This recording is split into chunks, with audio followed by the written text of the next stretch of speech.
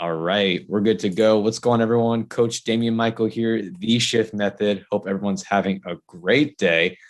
And now with me today, I usually say it's someone I worked with or it's an extremely close friend.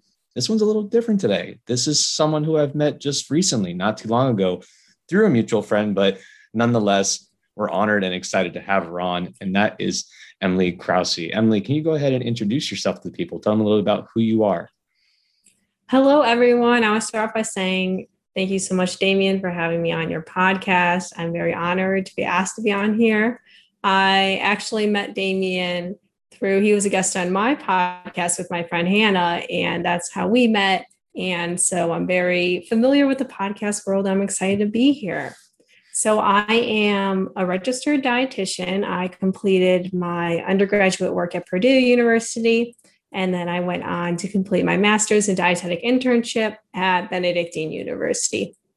At the moment, I'm in that post-grad school life, job search portion of life. And I also run a kind of professional nutrition Instagram account. And that's kind of what the majority of my time takes up right now. And I'm just really excited to be here and talk about many things: nutrition, obesity, weight loss, and more. Yeah, we're going to cover a lot of cool things. And like Emily mentioned, her and Hannah Thompson, they're the Upbeat Dietitian podcast. Really good content. I know on here we more so focus on the fitness side of things, but this is a health and wellness channel as well. So we want to make sure that we're covering all aspects of health, not just working out. So really good to get some insight from the dietitian side. And that's dietitian with a T, not a C. Yes. Gotta make sure we cover that. Hannah, let me know that one last time. Now, yes. How did you meet Hannah? Because you said you didn't go to Purdue initially. I did. At undergrad, correct? Mm-hmm. Gotcha. So that's where you met her, and that's how y'all kind of started your friendship. Yeah, exactly. We had almost every single class together for all 4 years. So you're bound to bond with those people when you see them every day. Absolutely. And now, is the plan, are you still based in Indiana? I'm actually from Northwest Chicago suburbs. Okay. And this is where I've grown up and lived for the entirety of my life. Gotcha. And the farthest I've ever been from home is actually Purdue, which is only a state over. So gotcha. Yeah. Very cool. I went to Chicago one time. I forget what part it was, but we went to one of the Equinox gyms there. It's a cool city, man. The part we went, it was very pretty. We went in like the early summer. It wasn't too hot. It wasn't too cold. It was just right. So it was very, very interesting. Those are the best days. It's so much hotter now. It is absurd now. I know. So when you can get that good weather, it makes it well worth it. Now, is the plan ideally to stay in Chicago area long-term, or are you looking to go somewhere else, or kind of just wherever life takes you at this point? So at the moment, I'm definitely going to stay in the Chicago suburb area. Long-term, I am really open to anything. I really like cities like Seattle and Colorado because I'm a big fan of like the national parks and everything. But at the moment, Chicago is where I will be at for the next couple of years or so.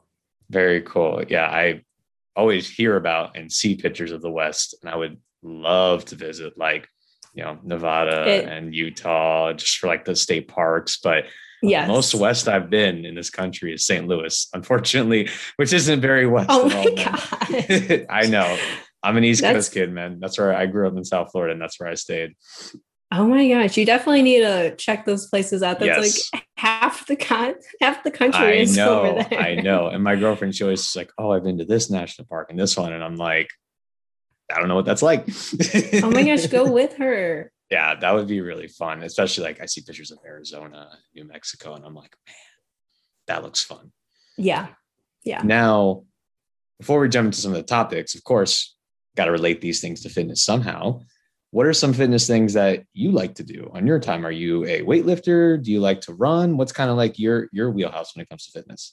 Yeah. So I grew up playing mostly like soccer, tennis, and track. And after high school, I kind of was in that weird rut of like, what do I do now fitness wise that I don't have a set schedule and team that's forcing me to work out and compete. So I turned to running, and that's something that I really enjoy. I really like 5Ks mostly. I've done a Okay. couple half marathons and I'm still recovering. So you want that But mid distance. You're not the yes, I short, you're really not the like, long. Okay. yeah, I'm currently actually training for a sprint triathlon because Oh, I was kind of just sick of doing just running. And I was like, let's see if we add two other sports to it. And we'll see how this goes. And it definitely makes it more interesting with the variety. yes. The swimming is tough, man. I can bike, I can run, but I took a swim class in undergrad and I was like, swimming. I don't know how to swim. Nope. Basically, like drowned in a 4 foot pool every Hard. It's hard. day. Yeah, I think everyone should keep up with swimming because, like, one, it's a life skill, Yeah, and also it's really great for your like fitness wise, and especially absolutely. if you like joint problems and stuff. Like, anytime I like might have tweaked something while running, when I go and swim, like I'm just floating and Yeah, it feels good on the body just to get it. And it's a great way mm-hmm, for cardiovascular fitness, get a little resistance on the body. So couldn't agree with you more mm-hmm. on that. Yeah. So very, very cool. Let's kind of jump into some of the things we're going to talk about today. So the first one I want to talk about, and as mentioned, I was on the Upbeat Dietitian podcast, and some of these topics are going to mirror that. Of course, we're going to try and make some distinctions so that way you guys get a little bit of everything. But I highly recommend watching both so you can kind of hear the nuances of the conversation. The first place we're going to start with is obesity. And from the fitness side of things, we talk about program design, we talk about maybe some behavior change if we get into the wellness aspect of things. But from a fitness perspective, just from scope of practice wise, and maybe for some trainers, an educational standpoint, it's that weird gray area, right? Where it's like, I can't really say too much. I want to stay in my lane. So we want to do, or discuss some things about obesity to not only help out, the general population, but also maybe some trainers out there to get some more insight on the subject. So can you just kind of, from a dietitian standpoint and your understanding, can you kind of just define what exactly obesity is? Yeah, definitely. So, in the realm of nutrition, obesity is uh, a very complex disease with many factors that will influence an individual's risk of it. But when it comes down to it, plain and simple is more so an excessive amount of body fat or adipose tissue. And like I said, it can be affected by your genetics, your environment, your diet, your physical activity levels, your stress levels, societal factors and influences, your economic status, age. So many different things go into this disease. But when most people think obesity, they might think like higher weight or larger size, but it really does come down to the body fat percentage or component of it. Absolutely. Yeah, that's a really good distinction because, and I can't think of the scientific term. I think there's one for, we tend to think obese, and it is true, generally larger individuals are going to carry more body fat maybe, but you can also be obese where you have a high body fat, maybe because your muscle mass is low relatively, but appear relatively thin. You just may not look very muscular. I'm not a big fan of the term, but you hear the term skinny fat in kind of a sense where it's like this person is just skin and bone and like a little bit of a belly, but they may be, if you were to measure their body fat, they may actually be clinically obese, right? Mm-hmm. I think I lost you. Oh no. Okay. There she Okay. is. Perfect. Sorry about that little. Do you need me to repeat anything? Yes, I'll make sure to cut that out. But I was talking about, is it true that, it could also be people who appear thinner, but they may have a higher amount of body fat on them actually and be considered obese? Right. Yes, that is definitely very true. Obesity is not about what you see on the outside, and you cannot self-diagnose or like diagnose another person based off what they look like. but it really is about what is going on inside, that we're going to need more clinical tools to diagnose. And oftentimes also obesity is correlated with BMI, which we will be going into later, because I can go on a very long tangent about the issues with BMI, but oftentimes you might hear like that above 30 number classifies you as obese. But I know so many people that are like above that number and they're completely fine. It's just they have a very large muscle mass portion to their body, and also it doesn't take into BMI does not take into account body composition. 100%. I always tell people that too. BMI is one tool. It's an imperfect tool. I think we mentioned on your podcast a little bit, sometimes like if you take people who are over 30, you catch a good number of people, but also there are those people in that category, like take athletes or people who are very fit and just happen to be very large. They may just have a high amount of muscle mass, or they might just have they're a big body person, and then they're going to test positive. It's like, I'm healthy, I'm active, I'm obese. What's up with that? It's like, well, no, it's just a correlation of your height and weight for generality. It doesn't include necessarily your body fat percentage, which is what obesity actually is, which is important to make that distinction. BMI was used as kind of like a quick and dirty way of like, hey, we can just kind of look at this and we can get a rough assumption if maybe you're obese, but body fat at the end of the day is the metric that we're looking at, right? Exactly. She's whimpering. Oh, I'm just going to let her out because I feel right. like, give me like, no, you're good. 1 minute. Here at the Shift Method, we always support doggos, whether they are barking, whining, crying, or begging for treats. That is something that we 100% support on this podcast. We will not demonize dogs. I will not be cutting out the dog audio. If you have a problem with the dog audio, I don't know what to tell you.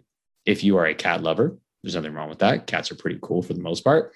But I would say this is a pro dog podcast. So yeah, you're just going to have to deal with that. But no, in all seriousness, I'm just going to move her pup out of the way. That way we can go ahead and carry on. She made it back. I don't know if you can hear her barking in the background, how bad that is. We're all good. Okay, perfect. Then she can stay up there. No, I was just going on a tangent how this is a pro dog podcast. I heard it as I was going. Oh, okay, perfect. There we go. Good. Where were we? I'm trying to remember. We were talking about how BMI above 30 yes might catch a lot of people, but not necessarily a lot of those outliers. Exactly. It's everything they do is healthy, but exactly. Now, you mentioned earlier when you were kind of going into obesity, how it's a little more complicated than I think. I would say, especially the general public, but also fitness professionals tend to give credit to. You know, we hear this purveying message of it's just you're lazy. It's just you eat too much. And while I'll say this, and I'm, like I said, on podcasts, I'm always willing to be wrong. I'm always willing to have differing opinions. My understanding is it is as simple as calories in, calories out. It's all about energy expenditure, energy balance. But it's not that simple to implement or change behavior. Because if you're eating more than you're burning, essentially outside of like metabolic, like certain metabolic diseases or things that maybe where your metabolism is different or exaggerated in certain ways, for the general population, it's eating more than you're burning, or consuming maybe a normal diet that is for your body, but you're not burning excess calories through physical activity, and thus you're put on extra weight. But just because it is that simple stat or that simple on paper, that doesn't take into account the other things you mentioned, like the socioeconomic status, the lifestyle, the how you were raised, like your environment or whatever else it may be. Does that motto kind of ring true to you, or do you have a different opinion? I would say so. From the very simple standpoint, it is a lot correlated with that calories in, calories out. But those additional factors do play such a large role in an individual's life that they almost, I would say pair on the same level in terms of effectiveness, in terms of putting someone at risk for obesity. I think especially like genetics is one of the biggest components of that, where someone can, we've talked about this before when you came on our podcast, someone can eat the exact same way as someone else, someone can exercise the exact same way, and they're not going to look the same. And with those epigenetic factors that might be influencing them, it's going to really, especially if there's like a family history of obesity, then they'll definitely be at higher risk and might be more predisposed to it. So I don't know if I'd say that it is just calories ins and out. I would say I think it's calories ins and out, but also those other factors play just as big of a role. Gotcha.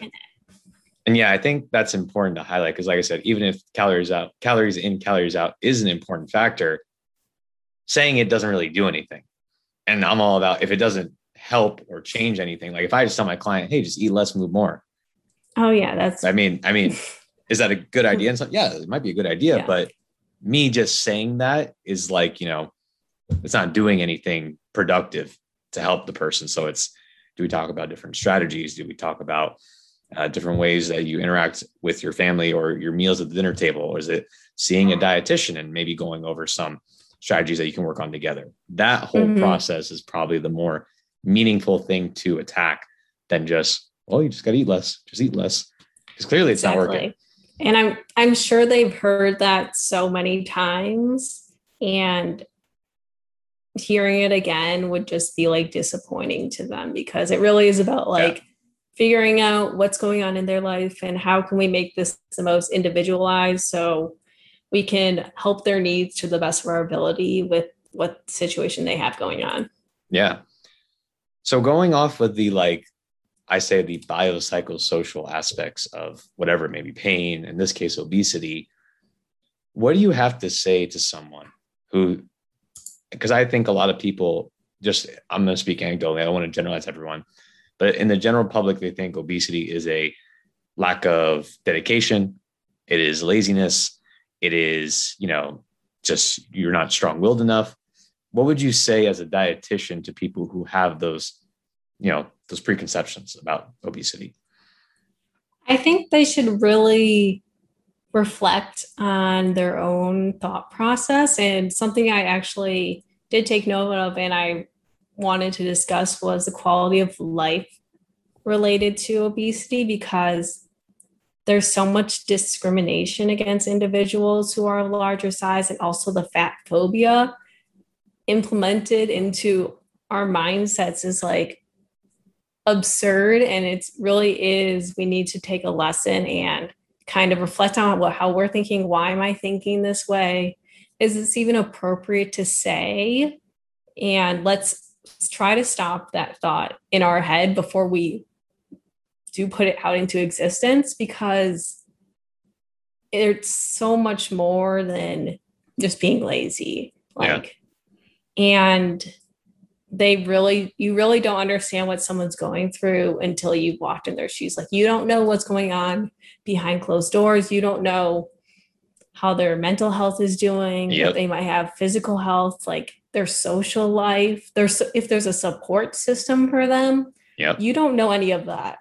So before you make some debatably unwarranted comments to someone, really think about how you don't know what's going on in their life. You don't know what they've tried, and you don't know what they're currently going through right now, because they're getting enough, I don't want to say hate, but there's definitely a sense of almost like uncomfort or like discomfort and bias toward individuals like that. Some examples were like not being able to find sizes at a store, or having to shop online because they weren't able to find sizes. And for a lot of people, like shopping, they really enjoy putting on the clothes and trying them on, but not being able to find sizes like is so disheartening and very frustrating that it can take away from that experience.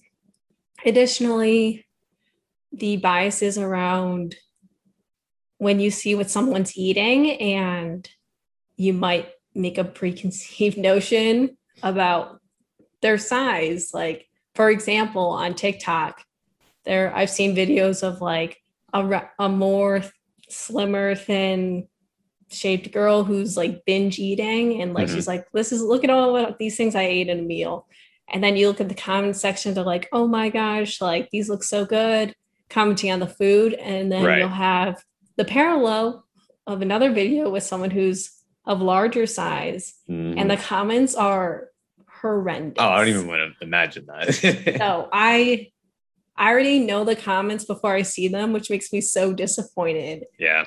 That people would say these things. And I'm like, really think like, in that case, you're hiding behind a screen, because it's much easier to be me behind a screen than it is to someone's face. But before you make comments like that, I guess really think about what your intentions are. And am I actually trying to help them? Yeah. And I know some people will say, well, if you don't say those things, means that I'm trying to help them and it's tough love. And to that, I would say, what's your success rate? Yeah. Because we talked about, and we'll talk some stats a little later, it's not getting better. It isn't. It's getting worse by the year. I would still say I'm seeing a shift, and probably it's because the algorithm on my social media shows some positive things about mental health and obesity. But when I hear the general public, it's the same message that it's always been, which is you're lazy, you're fat, get away from me. You have, lack of self-control, yada, yada, yada. So yeah, I like the way you outlined it. And I think it could be summed up by saying empathy and compassion. Try having some. And I know online it's easier to just take a little bit of aggression and a little bit of short, social clout and commentary just to get some likes, or oh man, look at that, burn that person. It's just think for a little bit, have some empathy. Like I'm saying, you don't know what's going on between the person's ears. And I'll always say with fitness and your health in general, there's two sides to it, right? I'll always advocate for personal responsibility, meaning doing your best with what you got to make the most out of a situation, regardless of where you are. You have to want to change. You have to want to be active. You have to want to read a book if your goal is to read more. You have to want to change and get better. And most people do. Most people say, I want to lose the weight. I want to get better. I want to be in shape. That's part of it. But the second part is, what is their ability to change based on the other factors that Emily just mentioned? Did you have a family member that actually is involved in fitness and healthy eating? Do you live in a neighborhood that has access to, grocery stores with affordable, healthy, nutritious food, or is it dominated by fast food? Right? It's all these factors that you have to take into account with someone's environment, their mental health, that has to go into the equation. Boiling it down to one thing, just saying you're lazy, that's intellectually lazy, in my personal opinion. And I'm not trying to demonize people who think about that way. I think most of the time it's not always just, poke at someone when I hear it from sometimes family members will say it to other people. And it's I can't believe you said that, but they're they think they're doing something good, but it's just hurting the person, man. It's making them more upset.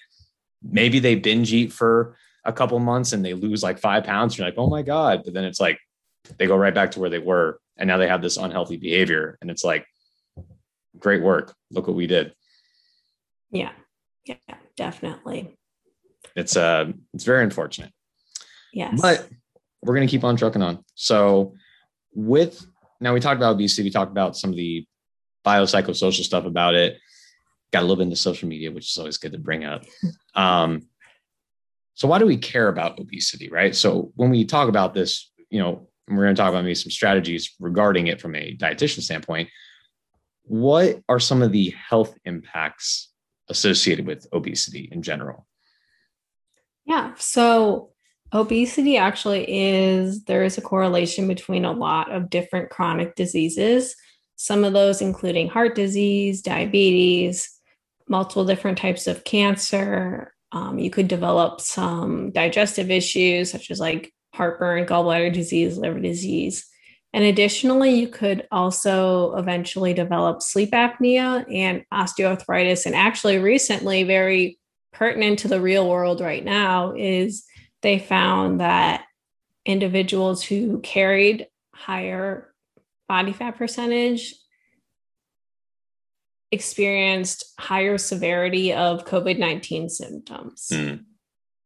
Yeah, I did remember hearing that a few times. And that's extremely unfortunate because it's, we want to try and protect people who are vulnerable in certain situations. That's unfortunate as well.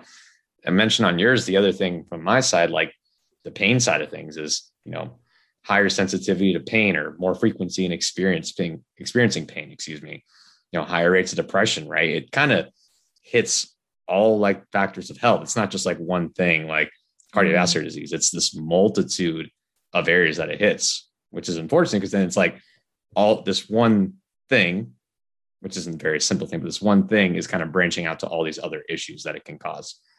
Yeah. Or vice versa. Maybe all the other issues or some issues are causing the obesity, right? And it's kind of very true. A lot of it is interlinked. So yeah, it's tricky to determine. Could be. Yeah. Yeah. Now, we kind of established a little bit about what it is and kind of some of the negative health outcomes that might be associated with it. So people might be thinking, well, okay, like, how do I know if I'm obese? So you mentioned, body fat percentage, right? Do y'all still use kind of the scale for women, approximately 32%, men 25%, or do you use any other kind of metrics like waist circumference or other stuff to kind of determine body fat percentage or obesity? Definitely, I would say a multitude of the different factors.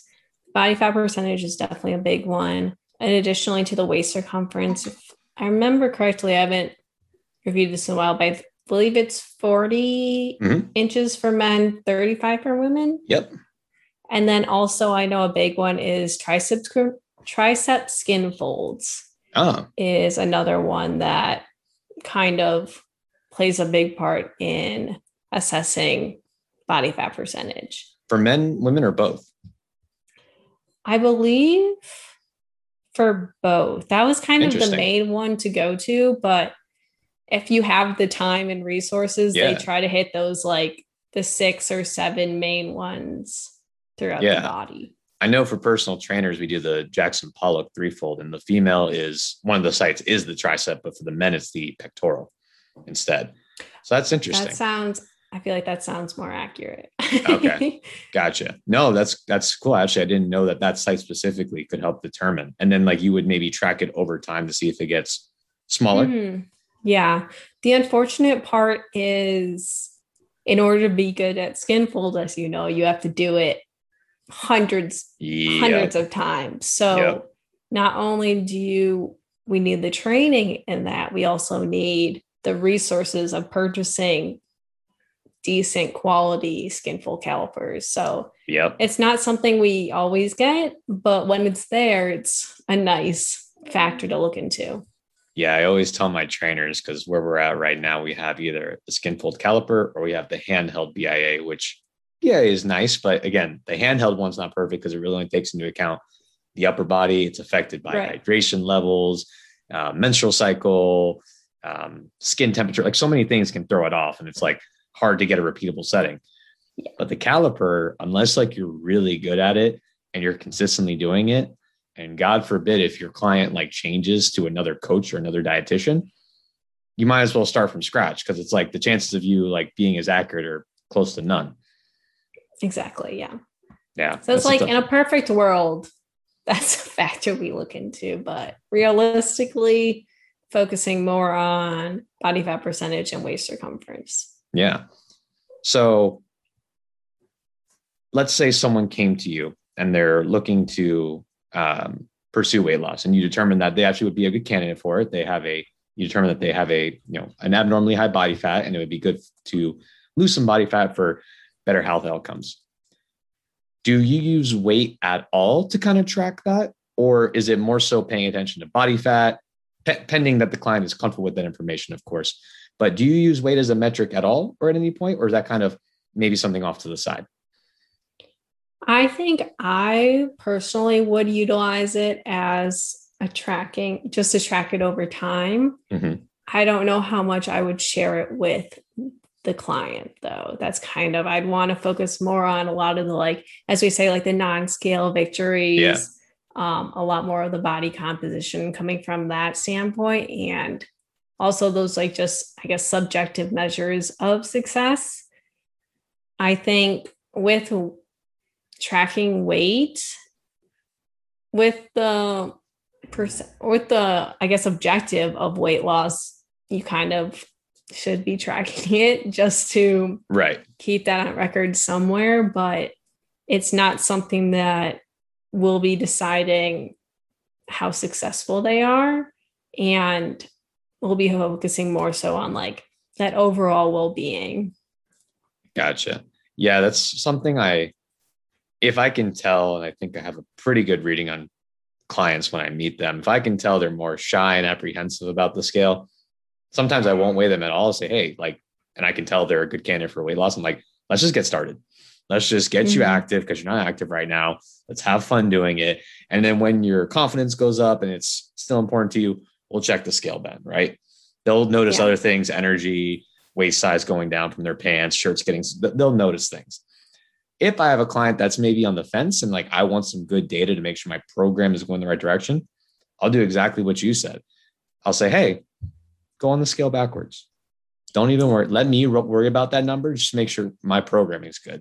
And a lot of times that takes away a lot of the fear of anxiety. Like, okay, my coach has that number. I don't have to worry about it at all. Mm-hmm.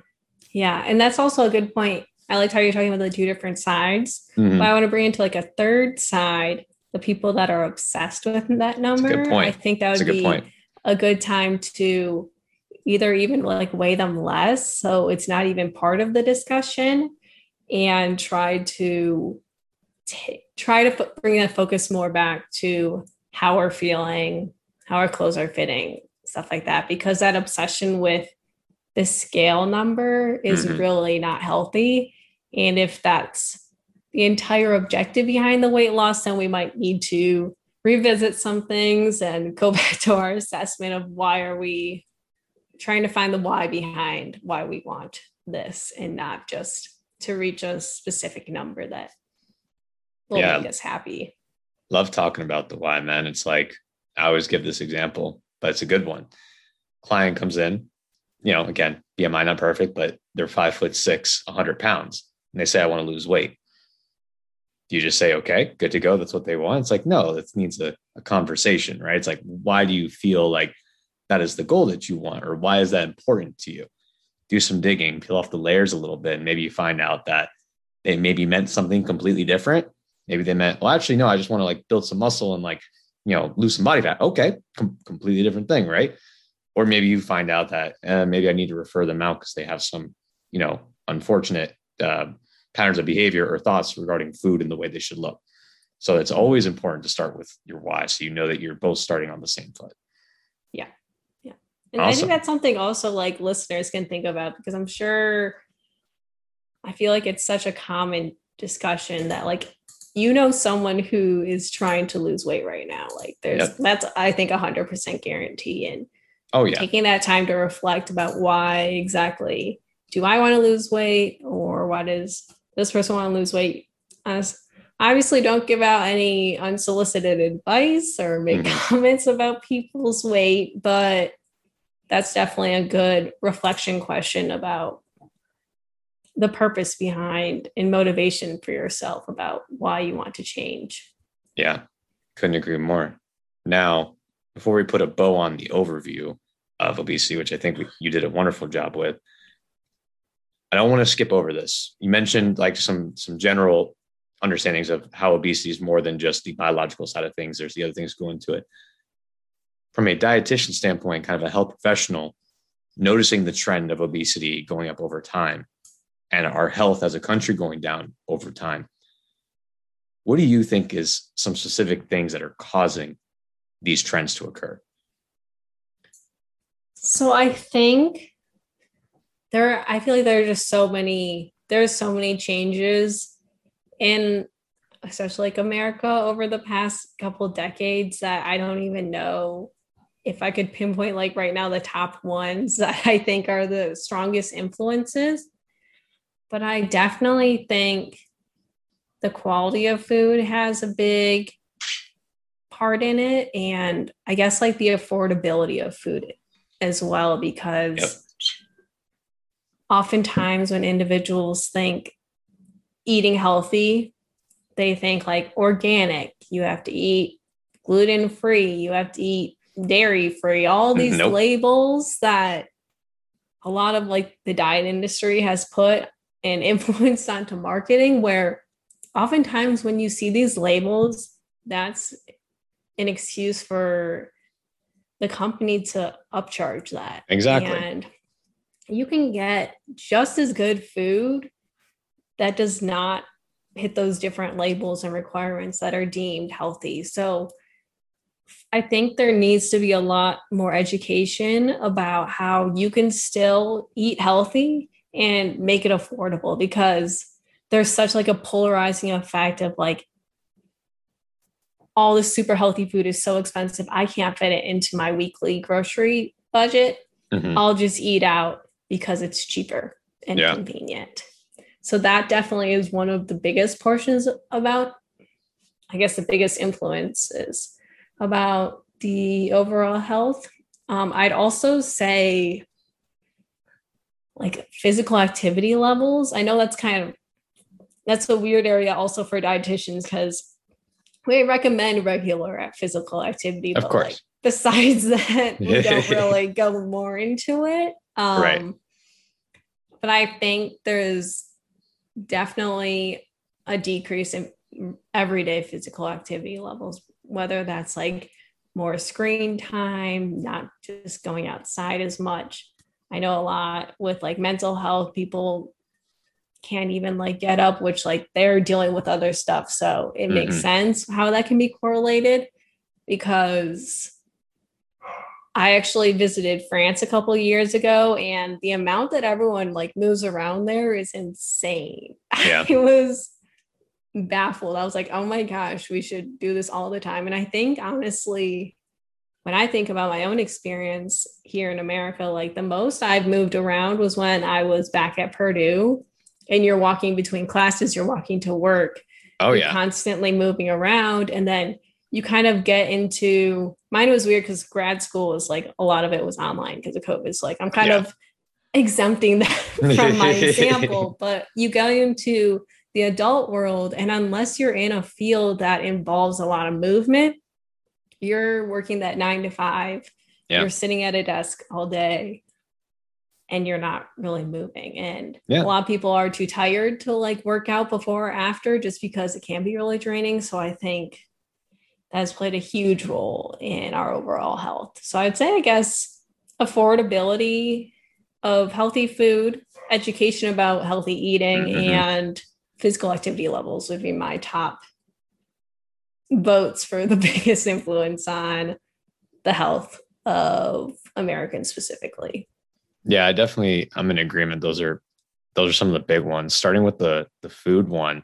I mean, organic and GMO foods is a whole other conversation. I'm sure we could rant on about that for hours, but you're right. It's fast food or certain foods in general. Well, I don't think you do this either. I don't separate good food and bad food from each other. Food is a very social thing. It's a thing to fuel your body. You have to do it for the rest of your life. Are some foods more nutritionally valuable than others? Absolutely. But even foods that have very high value, there's something out there that's even higher value than it, right? So there's nothing wrong with McDonald's per se. It feeds a lot of people, a lot of people that can't afford a lot of things. The problem is that constantly eating this again and again, this low satiety, high calorie, low nutrient density food isn't productive for your body in the long term. And then you kind of form, and please correct me if I'm wrong, but you can, with these foods that are very, not to demonize sugar or fat at all, but these foods that are very high in sugar, high in fat, and high in salt content or sodium content, they have somewhat of an addictive quality when combined together, in that we see in fast food, that makes people kind of just crave them even more. So that makes it hard. And then, like you said, the other foods are perceived to be more expensive, or it's only healthy if it's more expensive. So that's a whole other can of worms. Like people think I can't eat healthy because I can't afford to eat healthy. and an education side, I don't know how to eat healthy, right? Yeah. Yeah. And I guess that is a really good point. We are not demonizing like fast food. Like No, I eat fast love food. fast food. It's so yeah, there are some really great options. It's really about finding the balance between it and figuring out how you can include all these different types of food and still enjoy them, because Yes, when you got to enjoy it, man. oh yeah, you can't, if you're eating food you don't like because it's healthy for the rest of your life, you're going to be miserable. And Yep. food is such a huge component of your life. You're eating like 3+ times a day. You should be happy doing Might as well enjoy it. Yeah, exactly.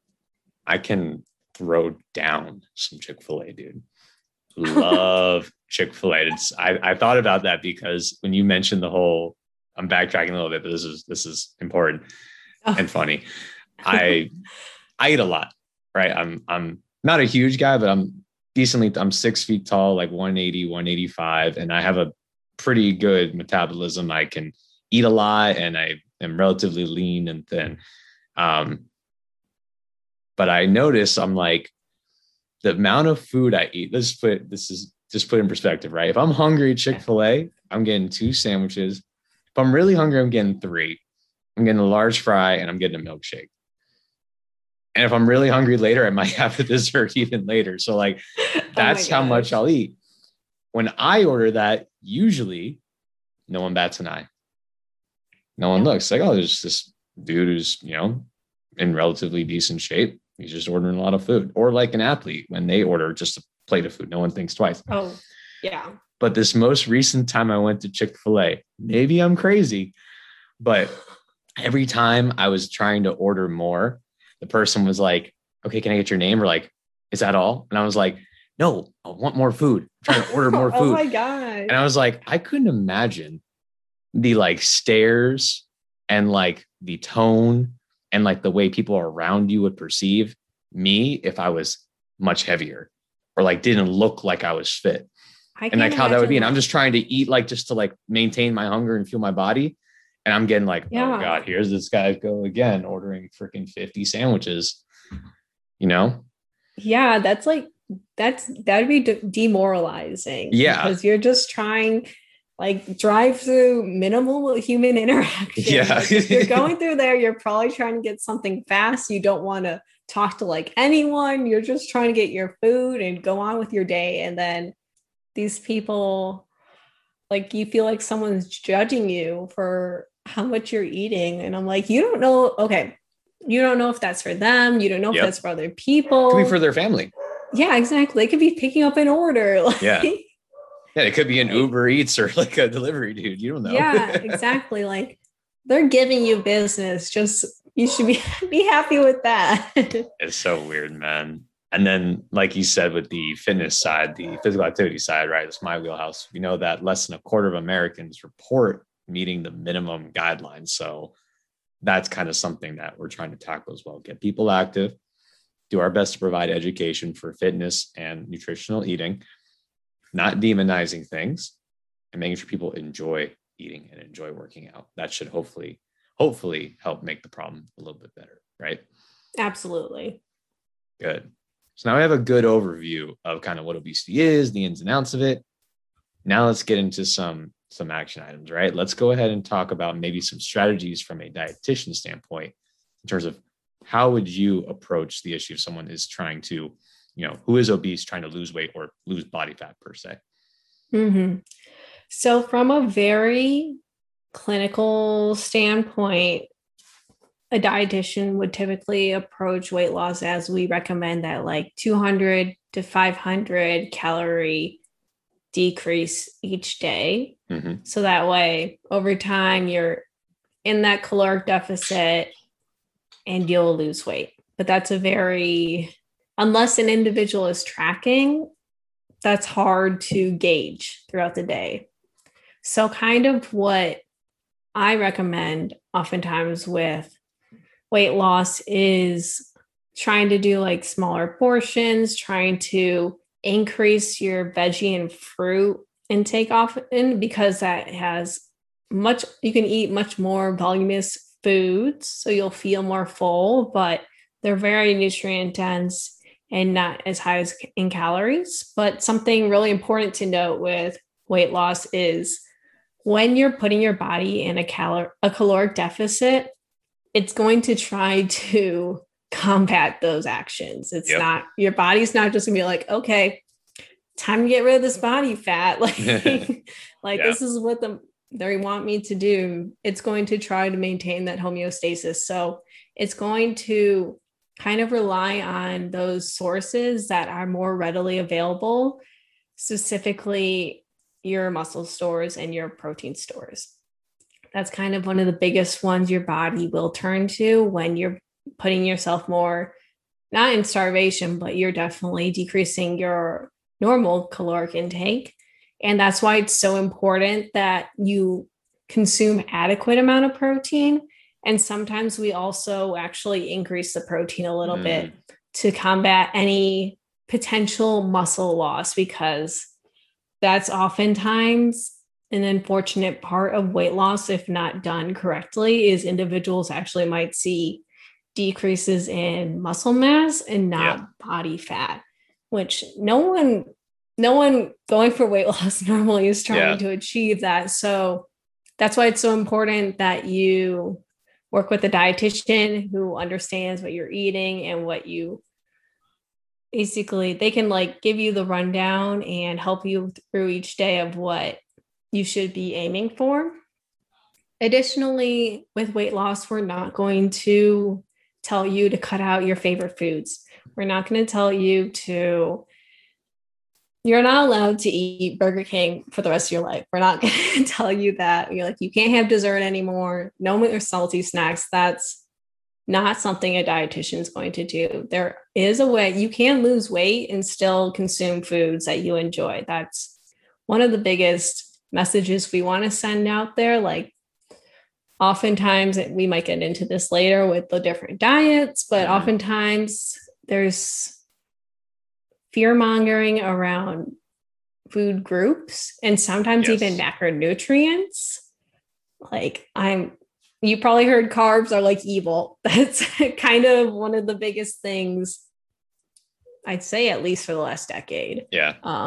They've been public enemy number one in the nutrition world, but you don't need to cut out these huge groups of food to lose weight. That's going to only lead to a binge and restriction cycle, and you're gonna just feel really gross and not have any type of good time. And then additionally, kind of the last portion of weight loss is getting back in touch with your body in terms of your hunger cues, satiety cues, stuff like that. Because oftentimes when people have years and years of dieting behind them, they no longer are able to gauge when they're actually hungry, when they're full, because they were living with such strict rules in their life. So we really do try to help you through intuitive eating, mindful eating. We can go into that more later, but trying to get you back in touch with what it feels like to be hungry. Or am I just craving food because I'm bored or sad? Like, very much being able to identify all these different factors and what's going on with your body, because dieting really does mess up a lot of your natural biological mechanisms. Yeah. I like how you outlined kind of those three different strategies. I want to start first with the calorie counting or the macronutrient, maybe portion counting as well. I go back and forth on this one for a few reasons. One, I know people who have kind of that type A personality and that are very precise in like numbers. It might be a great strategy for them. And they're like, coach says I got to track. My dietitian said I can do this. I can have this much of this. I'm aiming for these numbers. That's awesome. But I'm sure you can relate to this, is actually working with people and doing this, is that it's very hard, even as professionals, for us to track accurately, let alone the general public to do it consistently and reliably, right? Yes. Because a tablespoon of peanut butter It's not a tablespoon of peanut butter when you actually scoop it out. It never No, is. it's so sad. Like It is. When I actually scoop it out and portion it out, I'm like, all right, I'm gonna like, do no, another let's just one. put that away. I'm gonna put how much I want on here. Yeah, definitely. I think I really like how you brought up like the whole type A personality. Like this might work really well for them. Something I didn't note before, but I just thought of it is a lot of these strategies we want them to be able to implement for the rest of their life, not Yes. for the goal of weight loss necessarily, but a lot of lifestyle changes. And we're not going to expect you to track your calories and macros for the rest of your life. That can be very time consuming. And anywhere you go, we don't want you, like, say you're like past your weight loss journey, you're in maintenance, living your best life. Yeah. When you go to like a social gathering and there's appetizers out, what are you going to do? You're going to pull your scale out of your purse? Yeah. Like, oh, can someone tell me the ingredient list of like this recipe and let me measure out how many I'm allowed to have? And that's just not realistic to maintain long term. So it's definitely something I personally try to stay away from, because people like get stuck on that. This is my calorie goal. I need to meet all these things. And it can become very obsessive. Yeah. And I try to go very much with like, let's add these things. Let's think about how our body's feeling, like trying to do more changes with them that will help them in terms of their overall lifestyle and in the long run, rather than, did I meet like 2,000 calories today? Yeah. Did I meet like 1,900? Right. That's got to be sustainable. Yeah. Yep. I like too that you mentioned, and this goes for anyone listening, if someone says you can't have a certain food unless you're speaking to a doctor and it's about a medical condition, run, because that's a bunch of bull crap. Anyone who says you can't eat fruit because the sugar content is too high and glycemic index and blah, blah, blah, do yourself a favor and run. If someone says that, like Emily mentioned, we'll talk about this later. If someone says that carbohydrates are bad and they cause diabetes and you're going to be fat and yada, yada, yada, run until your legs fall off. If someone says that too much protein is going to give you kidney stones, please run and then go lift weights and then run some more, because that is complete and utter bull crap. Outside of a medical professional telling you for a very specific disease that you should not have these foods, there's no reason you can't eat whatever the heck you want. Like Emily mentioned, it's moderation, portion control, enjoyment, and then filling the majority of your food with nutrient dense and nutrient fulfilling foods. Yeah. The only foods you shouldn't eat are ones you're allergic to. Yeah. That's a great strategy. I mean, I guess if peanut butter is really good though. Are you allergic to peanuts? No, not at all. But if I was, okay. I would, if I was, I'd probably, it depends on how allergic I'd be, but maybe I'd just be there with the EpiPen. This is not medical advice. Let me just put that asterisk there. This is not medical advice. If you're allergic, please do not eat allergy foods. Please do not sue me. But if I was hypothetically allergic to peanut butter, knowing how much it's one of my top, I'd say 3 favorite things to eat, and I wasn't like deathly allergic, I probably would still eat it every now and again. And that's how much I like it. So I might disagree with you on that one, Emily. I might say that I might eat things if I'm slightly allergic sometimes. Okay. If the reaction is manageable. And I was like, I hope people aren't about to put themselves at risk of like anaphylaxis for like none of that peanut butter cookie.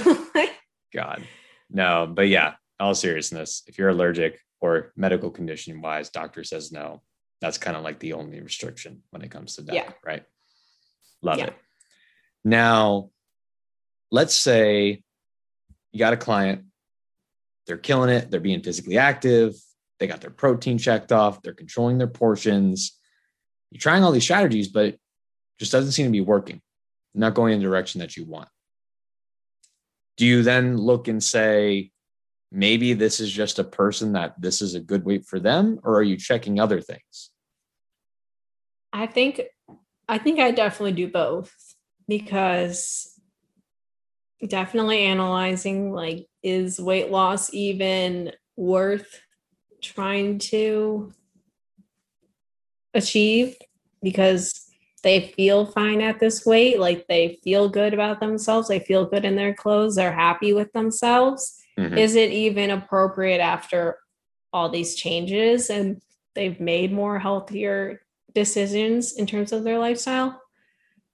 I'd also would though reassess the approach, the why. Maybe there's something going on that I don't know about, Mm-hmm. and trying to take all those factors into account. I think it definitely is, both are Yeah. very important. Let's say everything checks out. Doctor says they're good. Blood work is great. Everything's good. They're active. They're following your advice. You can tell their life has changed dramatically, but their body fat's still pretty damn high. Would you kind of look at that as like, this one's just an outlier and they're healthy, they're living their best life, or do you still have some concern? I would say at that point, like, they're living their best life. I agree. It's Probably just an they're outlier at they're that point, happy kind of thing. overall. Yeah, Yeah. yeah. Like, that's just one component of their health when Yeah. everything else is doing so much better and they're happy. We want them to be happy, Yeah. and we're not going to allow that one identifier to change everything and potentially put them in a situation that they're no longer as happy in. 100%.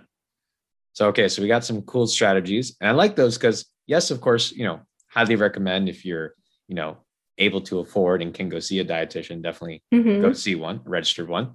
But those strategies are cool because in some ways you can kind of implement them on your own, or at least experiment with them on your own, right? It's like, Yeah. okay, Emily says, cut my calories by 200 to 500. I can try that. I like to track. Emily says, lower my portions a little bit. Okay, I'm going to cut dinner in half. Emily says, add more fruits, veggies, and protein. I'll do that in my diet. Those are very realistic, tangible strategies. Yes. So the barrier to entry is pretty low, which is pretty cool. Yeah, we definitely, there's no like secret method to weight loss. We're not gatekeeping any information from you. It's kind of, it can be as simple as that. Those little changes in your life can lead to weight loss. Yeah. I know I hadn't planned to talk about this one, but just kind of like last little segment for this piece. So I'm curious about your opinion. Thoughts on weight loss medication as a strategy for weight loss?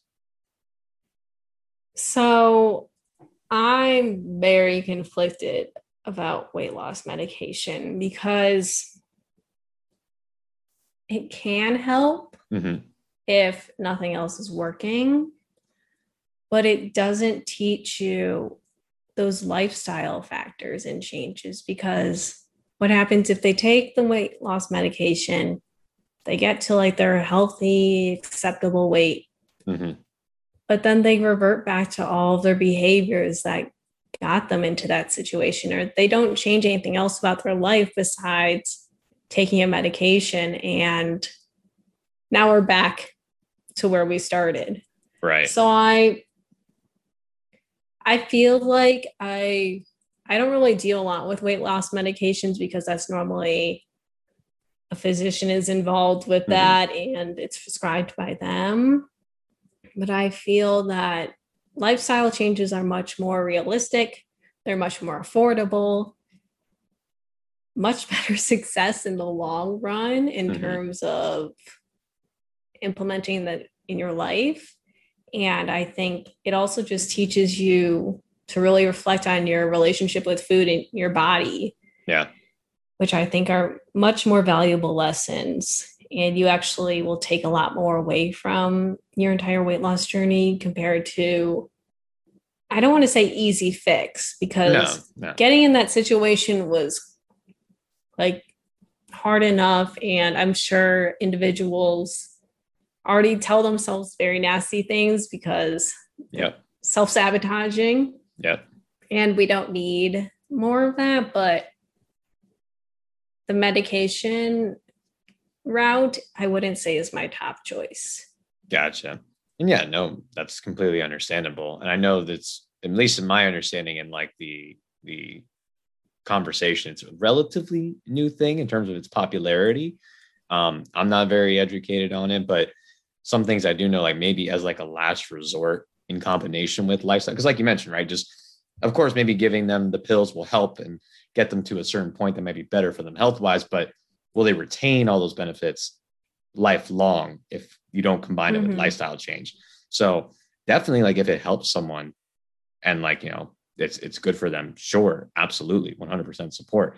But making sure like they're also checking off those benchmarks of relationships with food, making sure I'm eating nutritious things, making sure I'm being active, right? Are we doing those things in combination? The medicine is just kind of that thing, that extra thing to help get you over the hump per se. Yeah. Yeah. Awesome. Love it. Love it. Now, kind of the last thing to talk about here is a little bit about the terminology of diet specifically and some different types of diets, right? So Upbeat Dietitian's slogan, right, is, correct me if I'm wrong, fighting diet culture and food fads. Is that what it is? Something along those lines? Fighting diet culture and popular fads. Popular fads. Because we didn't want to include just nutrition because Hannah has her personal training background. That's right. So I was like, we can do some fitness stuff. I'll just kind of moderate. Yep. Hannah's dual threat, man. All inclusive. Yeah. You got the CPT and she's an RD. She got the alphabet behind her name, man. She got it all. Now, people might hear that term and maybe they've heard it a little bit in the culture a little bit, that term is kind of like becoming more popular, diet culture. What does that term mean exactly? So diet culture is implemented in everyone's life. Everyone is, I don't know if I say victim, but you have been influenced by diet culture one way or another. And it's kind of the entire perception and motivation that we need to be losing weight. We need to constantly be dieting. We need to be striving for a summer body. It's very much, it's like a belief system. I actually have a quote from the Eating Disorder Registered Dietitians and Professionals Organization, but they defined it as a belief system that focuses on and values weight, shapes, and size over well-being. So it's very much it's an aesthetic value. Yes, gotcha. Exactly. It's like, what are we seeing? That is your definition of health. And we're going to do everything in our power to change how we look on the outside. And it's not focusing at all on anything going on inside and all those other components like mental health, social health, stuff like that. So I don't know if by my definition, you've gotten this, but diet culture, we do not like. Yeah, no, 1000% understand. Yes, I want to make sure we clarify that. And it really does reassure people that how you look is kind of equivalent to your like worth and your value as an individual, which is so toxic. And we really want to get away from that because there's so much more to you than your body size or your weight. Like 1000%. I've heard so many times where dietitians will say your weight is the least interesting thing about you. And honestly, like it's a number on the scale. Exactly.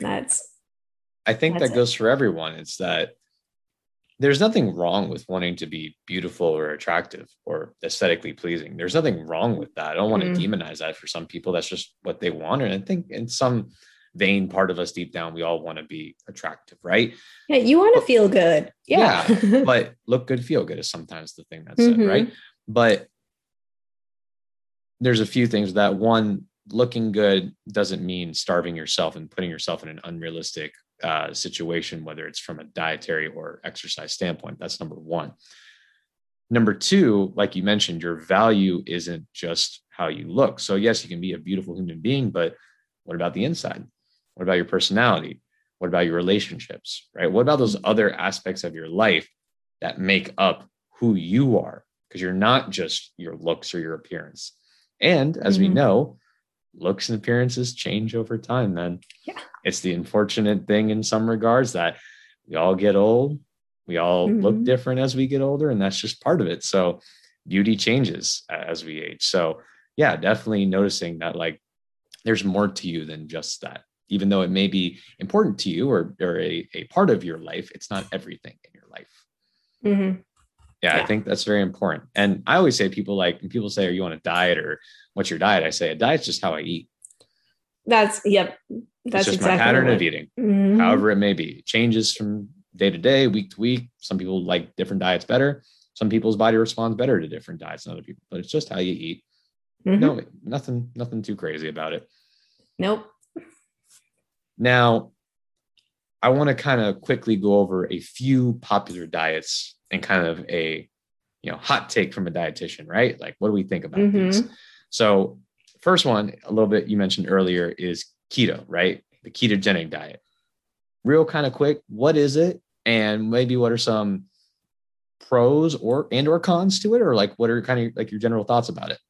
Yeah, definitely. So I have gone an entire episode on keto. Like you can, Hannah and I in the Upbeat Dietitians podcast, I think it's like episode 7, maybe. I'm feeling like it's 7, but we do I'll be sure to link it down. Yeah, we do an entire episode on keto. So if you want the full analysis, head on over there. But I can definitely give the rundown of what it is, why it was created, stuff like that. So a lot of people don't know this, but the ketogenic diet was actually created to treat seizure management in epileptic children. Mm-hmm. So it was never created to be applied to the general public. It really was, they saw that decreasing carb intake with children with epilepsy, they found more relief and decreases in seizure exposure. So that was really great. And kind of a lot of these like fad diets they were created by a health professional for a disease, and then they just kind of caught wind and everyone decided to apply them to their general life. Yeah. And really, you should not be on a ketogenic diet, even though there's such a large volume of people on keto. But really, if it's prescribed to you by your doctor, getting that medical specialist to work with you and also a dietitian to help you through that, that's what's really essential. And kind of like, you might not know what the keto diet is. So it really emphasizes a high intake of fat. And they say about 65 to 75% of your calories should be from fat, which is really high. If you think about it, that's almost 3/4 of everything you're eating should be fat, which is butter and crazy. Yep. And then that really super low carbohydrate intake, which they say like less than 5% of your calories, which is crazy. That includes fruits and vegetables too, right? Yeah. Yes. Yeah. Those are carbs. Those are not fats or proteins. So for perspective, a ketogenic diet recommends less than 50 grams of carbohydrate, and a low carb diet, which we might recommend for various diseases, is 50 to 150 grams. So even compared to like a low carb diet where we're putting a lot of restriction on it, it's even lower than that. Yeah. And it really does emphasize like foods like meat, fish, butter, eggs, cheese, cream, oils, nuts, avocado, stuff like that. And you need to restrict or like really limit yourself on like grains, rice, beans, potatoes, sweets, milk, cereal, and fruits and vegetables. It really is. It's a very restrictive diet and very hard to maintain. And kind of at the end of the day, the objective is to get yourself into a state of ketosis, which to be done has to be done very strictly, where you're watching your macronutrient intake very closely to actually be in ketosis. And this is when your body will revert to utilizing ketones as an energy source compared to like glucose, which you normally get from your carbs and various other sources. But if you have any type of cheat day or you don't meet those different requirements, you're already out of like ketosis. It's so hard to achieve and maintain.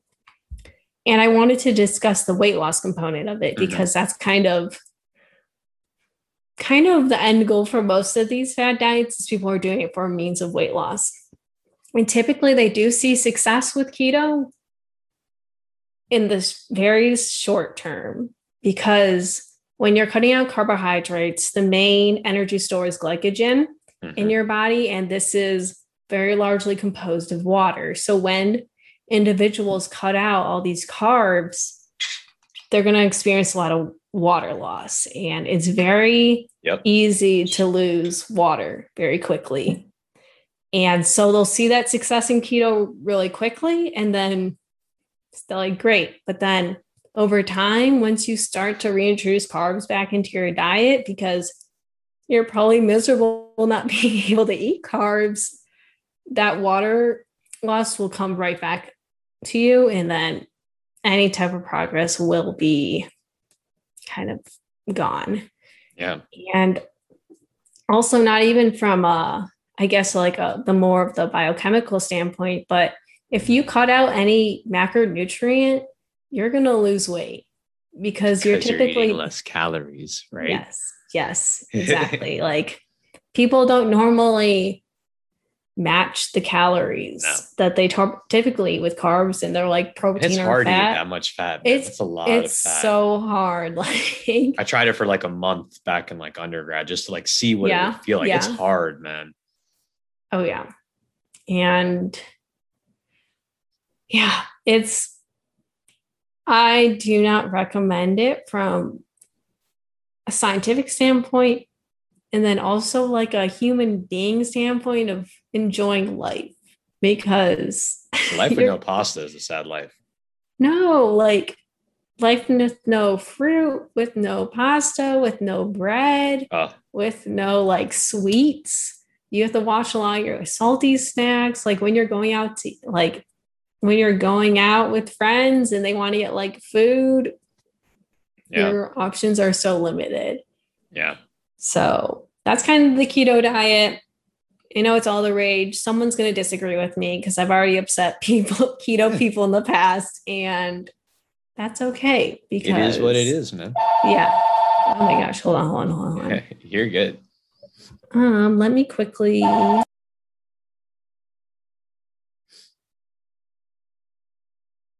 Yeah, the keto diet is a tricky one because, the claim is like, oh, I lost all this weight. But I've looked at some studies when you look at it comparatively. First, they'll do studies where they let them self-select their calories pre-keto diet and then while they're on it. And almost always the calories are lower than they normally would. So they're like, oh, I lost weight. The water thing is I'm glad you brought that up. The water is huge. Like you said, they're called carbohydrates. Right? There's a large water component to them. So you lose water. And if you are losing weight, it's probably because you're eating less calories. But even when you match it for calories, when you look at studies like normal eating, match calories, other diet, the outcomes are the same. And my understanding too, like the whole other maybe fad about it is that some people claim like, well, because you're using ketones and maybe free fatty acids or body fat as more so your fuel, it's better for body composition. I've heard that before, but I haven't really found much literature on it. Is there any validity to that at all? There is. I don't know much about the literature either, but what I do know about macronutrient metabolism is your body normally relies on glucose. You're good.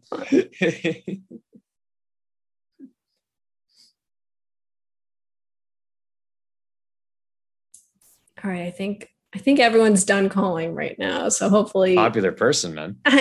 This is the home phone. This is not for me. But to my knowledge, there's not. I'm not as familiar with the research around that. Although I definitely have heard that. That's not something uncommon. But your body does rely naturally on glucose, and it's like the normal, naturally occurring way your body goes through metabolism. It's not, your body's not trying to sabotage you in any way or, I guess, like bring you back on your body composition goals. That's how your normal metabolism works. And when you start to play with that, with restriction and relying more on those ketones, there are a lot of negative side effects. Like the keto flu is a big one, where you just feel miserable and like cranky and drowsy and in pain. And it's not enjoyable to go through. Like, if you're interested in keto, try it. But the current research will tell you might not have as much success as you think you do with really any type of, I guess, a lot of the performance goals and body composition goals. Yeah. I think I might have been talking to Hannah about it. I can't remember, but I think it was like your body's very, amazing in what it can do with molecules and like conversion. So like, I think you can actually convert protein to carbohydrate through like certain processes. You can. Gluconeogenesis. There we go. Yep. Boom. I knew those nutrition classes would pay off, right? There we go. So, so like you're consuming extra protein or fat, your body's just like, sorry, convert. Like even if you're trying to trick your body, it's smarter than us. Yeah. Like, it's not going to let that happen as easily. Gotcha. So that's cool. So keto, talked about that one. Paleo diet. Hear this one a lot too. It was a little bit more popular, I feel like maybe like 5-10 years ago, but you still hear it pop up every now and again. Yes. So the paleo diet was, a lot of people, what they aspire for is they say we should eat like how humans ate in the Paleolithic era, which dates back to like 10,000 to 2.5 million years ago. Definitely no Chick-fil-A back then. There was no Chick-fil-A back then. You also might have heard of this as the Stone Age diet, the hunter-gatherer diet, or the caveman diet. Caveman diets, I think, is really popular. I heard of that one too a lot. And this kind of follows the premise that if it's not a food they could have found in the like hunter-gatherer methodology, then we shouldn't be eating this. So it really does consist a lot of like lean meats, fish, fruits, vegetables, and seeds. And it limits any food that kind of emerged when farming started to really get up and coming about like 10,000 years ago. So that's like your dairy products, legumes, grains. And to really kind of, I guess, simplify it is the process of hunting and gathering. If you could not go outside right now in like a more natural environment, like you can't go to a farm because it's cheating the system. Right. But like if you went into a forest or you're in a mountain and you could not find the food through the means of hunting or gathering, then it would not be acceptable on the paleo diet. Right. And also a big component of the ideology behind this is a lot of individuals believe we're genetically mismatched because of the farming tactics and how everything has changed and how they're putting things in our food and we're changing now, our genetics are different. And they actually put a term to this, to discordance hypothesis. And there's a reason a lot of our food has changed, because if you look over the years, decreasing risk of a lot of chronic diseases can be met through nutrition by a lot of nutrient deficiencies. Like, for example, like iodine, we fortify our salt with iodine, and that kind of got rid of like the iodine deficiency, which was so popular way back when. And oftentimes a lot of individuals will see like these enrichments, these fortifications of nutrients, and see them as not good and not natural. And they'll kind of place them as bad. Like, we need to eat what our ancestors were eating way back when. But if you also look at like the diseases they were experiencing, their overall like if they were malnourished, like knew their nutrient status. We need to look at so much more than that. Yeah. So it really is. It's an interesting one. I really like. I wouldn't say I like hearing about it, but I feel like it has much more of a historical background to it. So that's kind of interesting. From a weight loss standpoint, it's kind of the same premise where oftentimes people will cut out all these foods and then they won't meet them with their equivalent to what they're allowed to eat. So they're in that caloric deficit. They're not allowed to eat grains. So once again, you're like pastas, your breads, your sweets, stuff like that. That's all going to be cut out, which is typically a little higher in calories. And especially if you eat that pretty often, you take that all out and you replace it with like meat, fish, fruits, and vegetables. You're going to be eating a lot less calories. Yeah.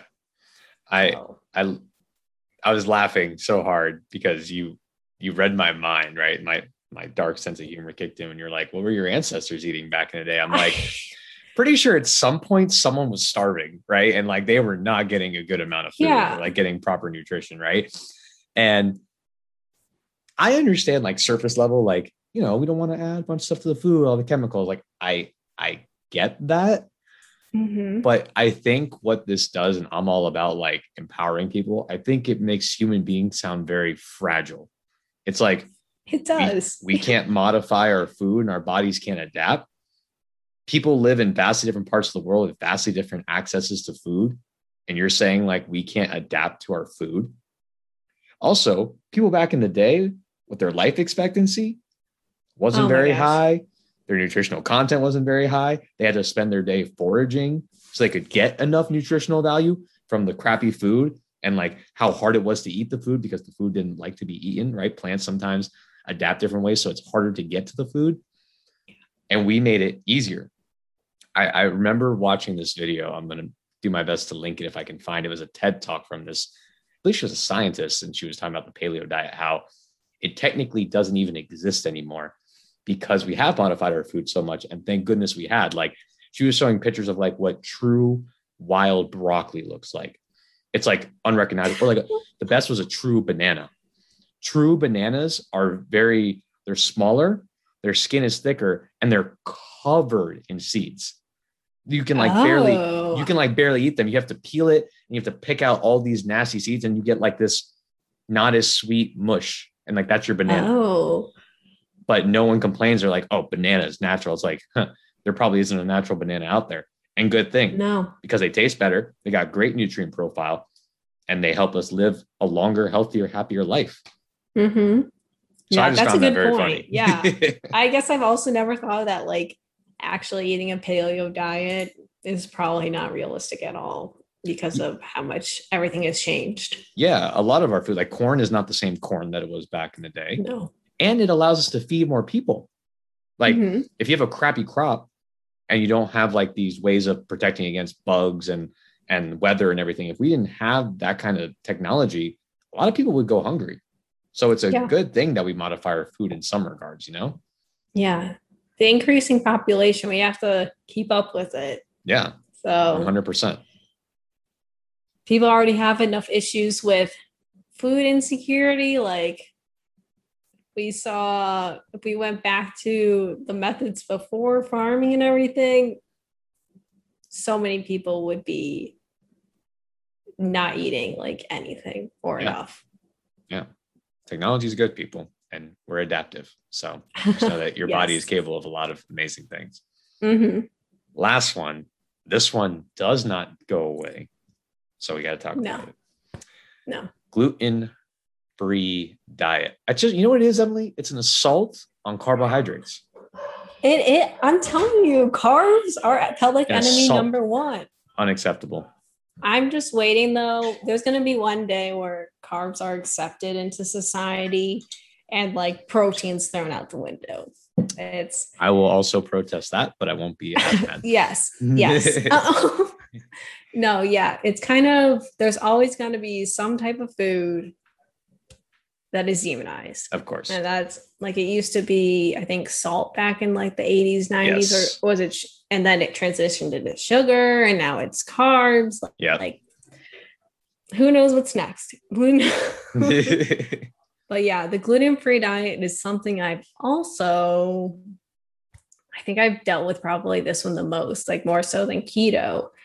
And the gluten-free diet was developed for individuals with celiac disease. For those who don't know, celiac disease is basically, it's an autoimmune disorder where if you consume any type of gluten, you can have a wide variety of symptoms, like from GI distress to like head fog to extreme bloating. Like they do not do well with this. And there actually is like an immune response where someone can go to like anaphylaxis. And that's why the gluten-free diet was developed, because they want to avoid gluten, which is causing these severe responses.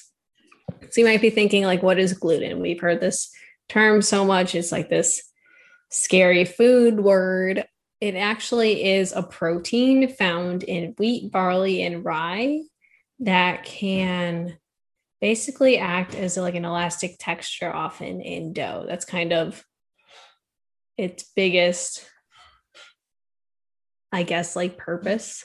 It's not developed to make you gain weight. It's not developed to give you diabetes. It's not some like scary food that's going to cause all these negative things. It's a naturally occurring protein in grains, a lot of grains, not all grains, but kind of the most common ones.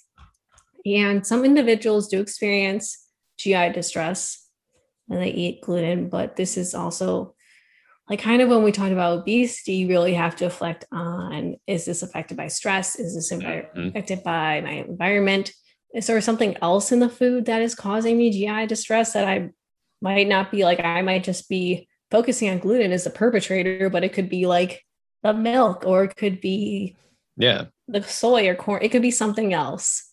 And then also an individual's overall health status really can affect their GI health. So it's really important not to self-diagnose yourself with like a gluten intolerance or anything like that. And don't write a blog if you aren't an RD about why you need to stop having gluten. No, there's so many, so many. But if you do not have the medical condition, if you were not diagnosed by a healthcare professional, there is no need for you to go on the gluten-free diet. And kind of our overall theme with weight loss, when individuals cut out gluten, they often experience weight loss because they're cutting out all those like carbs. Yeah. And that is like the overlying theme of most of these these three diets is you're cutting out such a large food group. You're going to be in a caloric deficit. You're going to lose weight. And then once again, going back to like, are you happy? Are you going to be able to maintain this diet for the rest of your life? Are you going to be able to never eat cake again? Are you going to never be able to eat a sandwich or your favorite like chicken Alfredo pasta? Can you live like that? Yeah. And you really need to reflect on, am I happy? And if you are, I guess good for you. But enjoy your carbless life. There are, yes, when you're cutting out these, like all these foods, you're at risk of different nutrient deficiencies. And Hannah and I do a really good job of delving into this one. And like we don't go over paleo yet. So that is a good episode idea. So maybe you'll see that in the future. Thank you.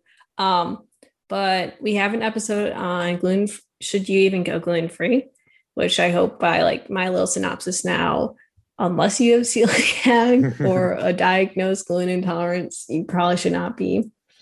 And we have another episode where we bring on actually one of our friends who is a dietitian and she has celiac disease, and she kind of discusses that's cool how she lives with that. Yeah. So like, it's nice because she also discusses the entire like marketing side of gluten-free and how that's affected her life, which is media playing with emotions, man, trying to get you to buy stuff.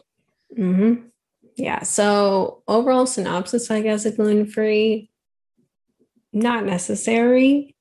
you might experience weight loss, but not the best method to do so. Understood. If I had to summarize this podcast into a short tidbit, it's that carbs are wonderful. Do not ignore them. And if you like them, eat them. Exactly. That's the most important thing that we talked about this last hour or so. Yeah. Don't 100%. Let the media or like society scare you about food.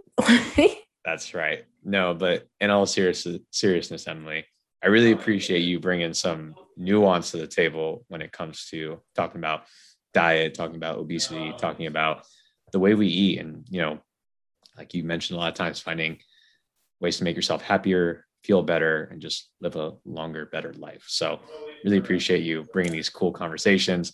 I know I learned some cool stuff, and I'm sure our listeners are going to learn a lot as well. So thank you. Thank you so much for having me on. This is a great experience. I'm glad I could share some knowledge. There was so much we discussed that I wish I could go more into depth, but I think Hannah and I do a really good job back on our podcast, The Upbeat Dietitians, and you can kind of scroll through the title names. They're pretty straightforward. If there's a topic you're interested on, we do cover a lot of fad diets and a lot of these nutrition nuances you might have heard. You can also find me on Instagram at dietitian EMK or MK, whichever way you prefer to read it. And that's TIT for dietitian. That's right. We're just gonna it.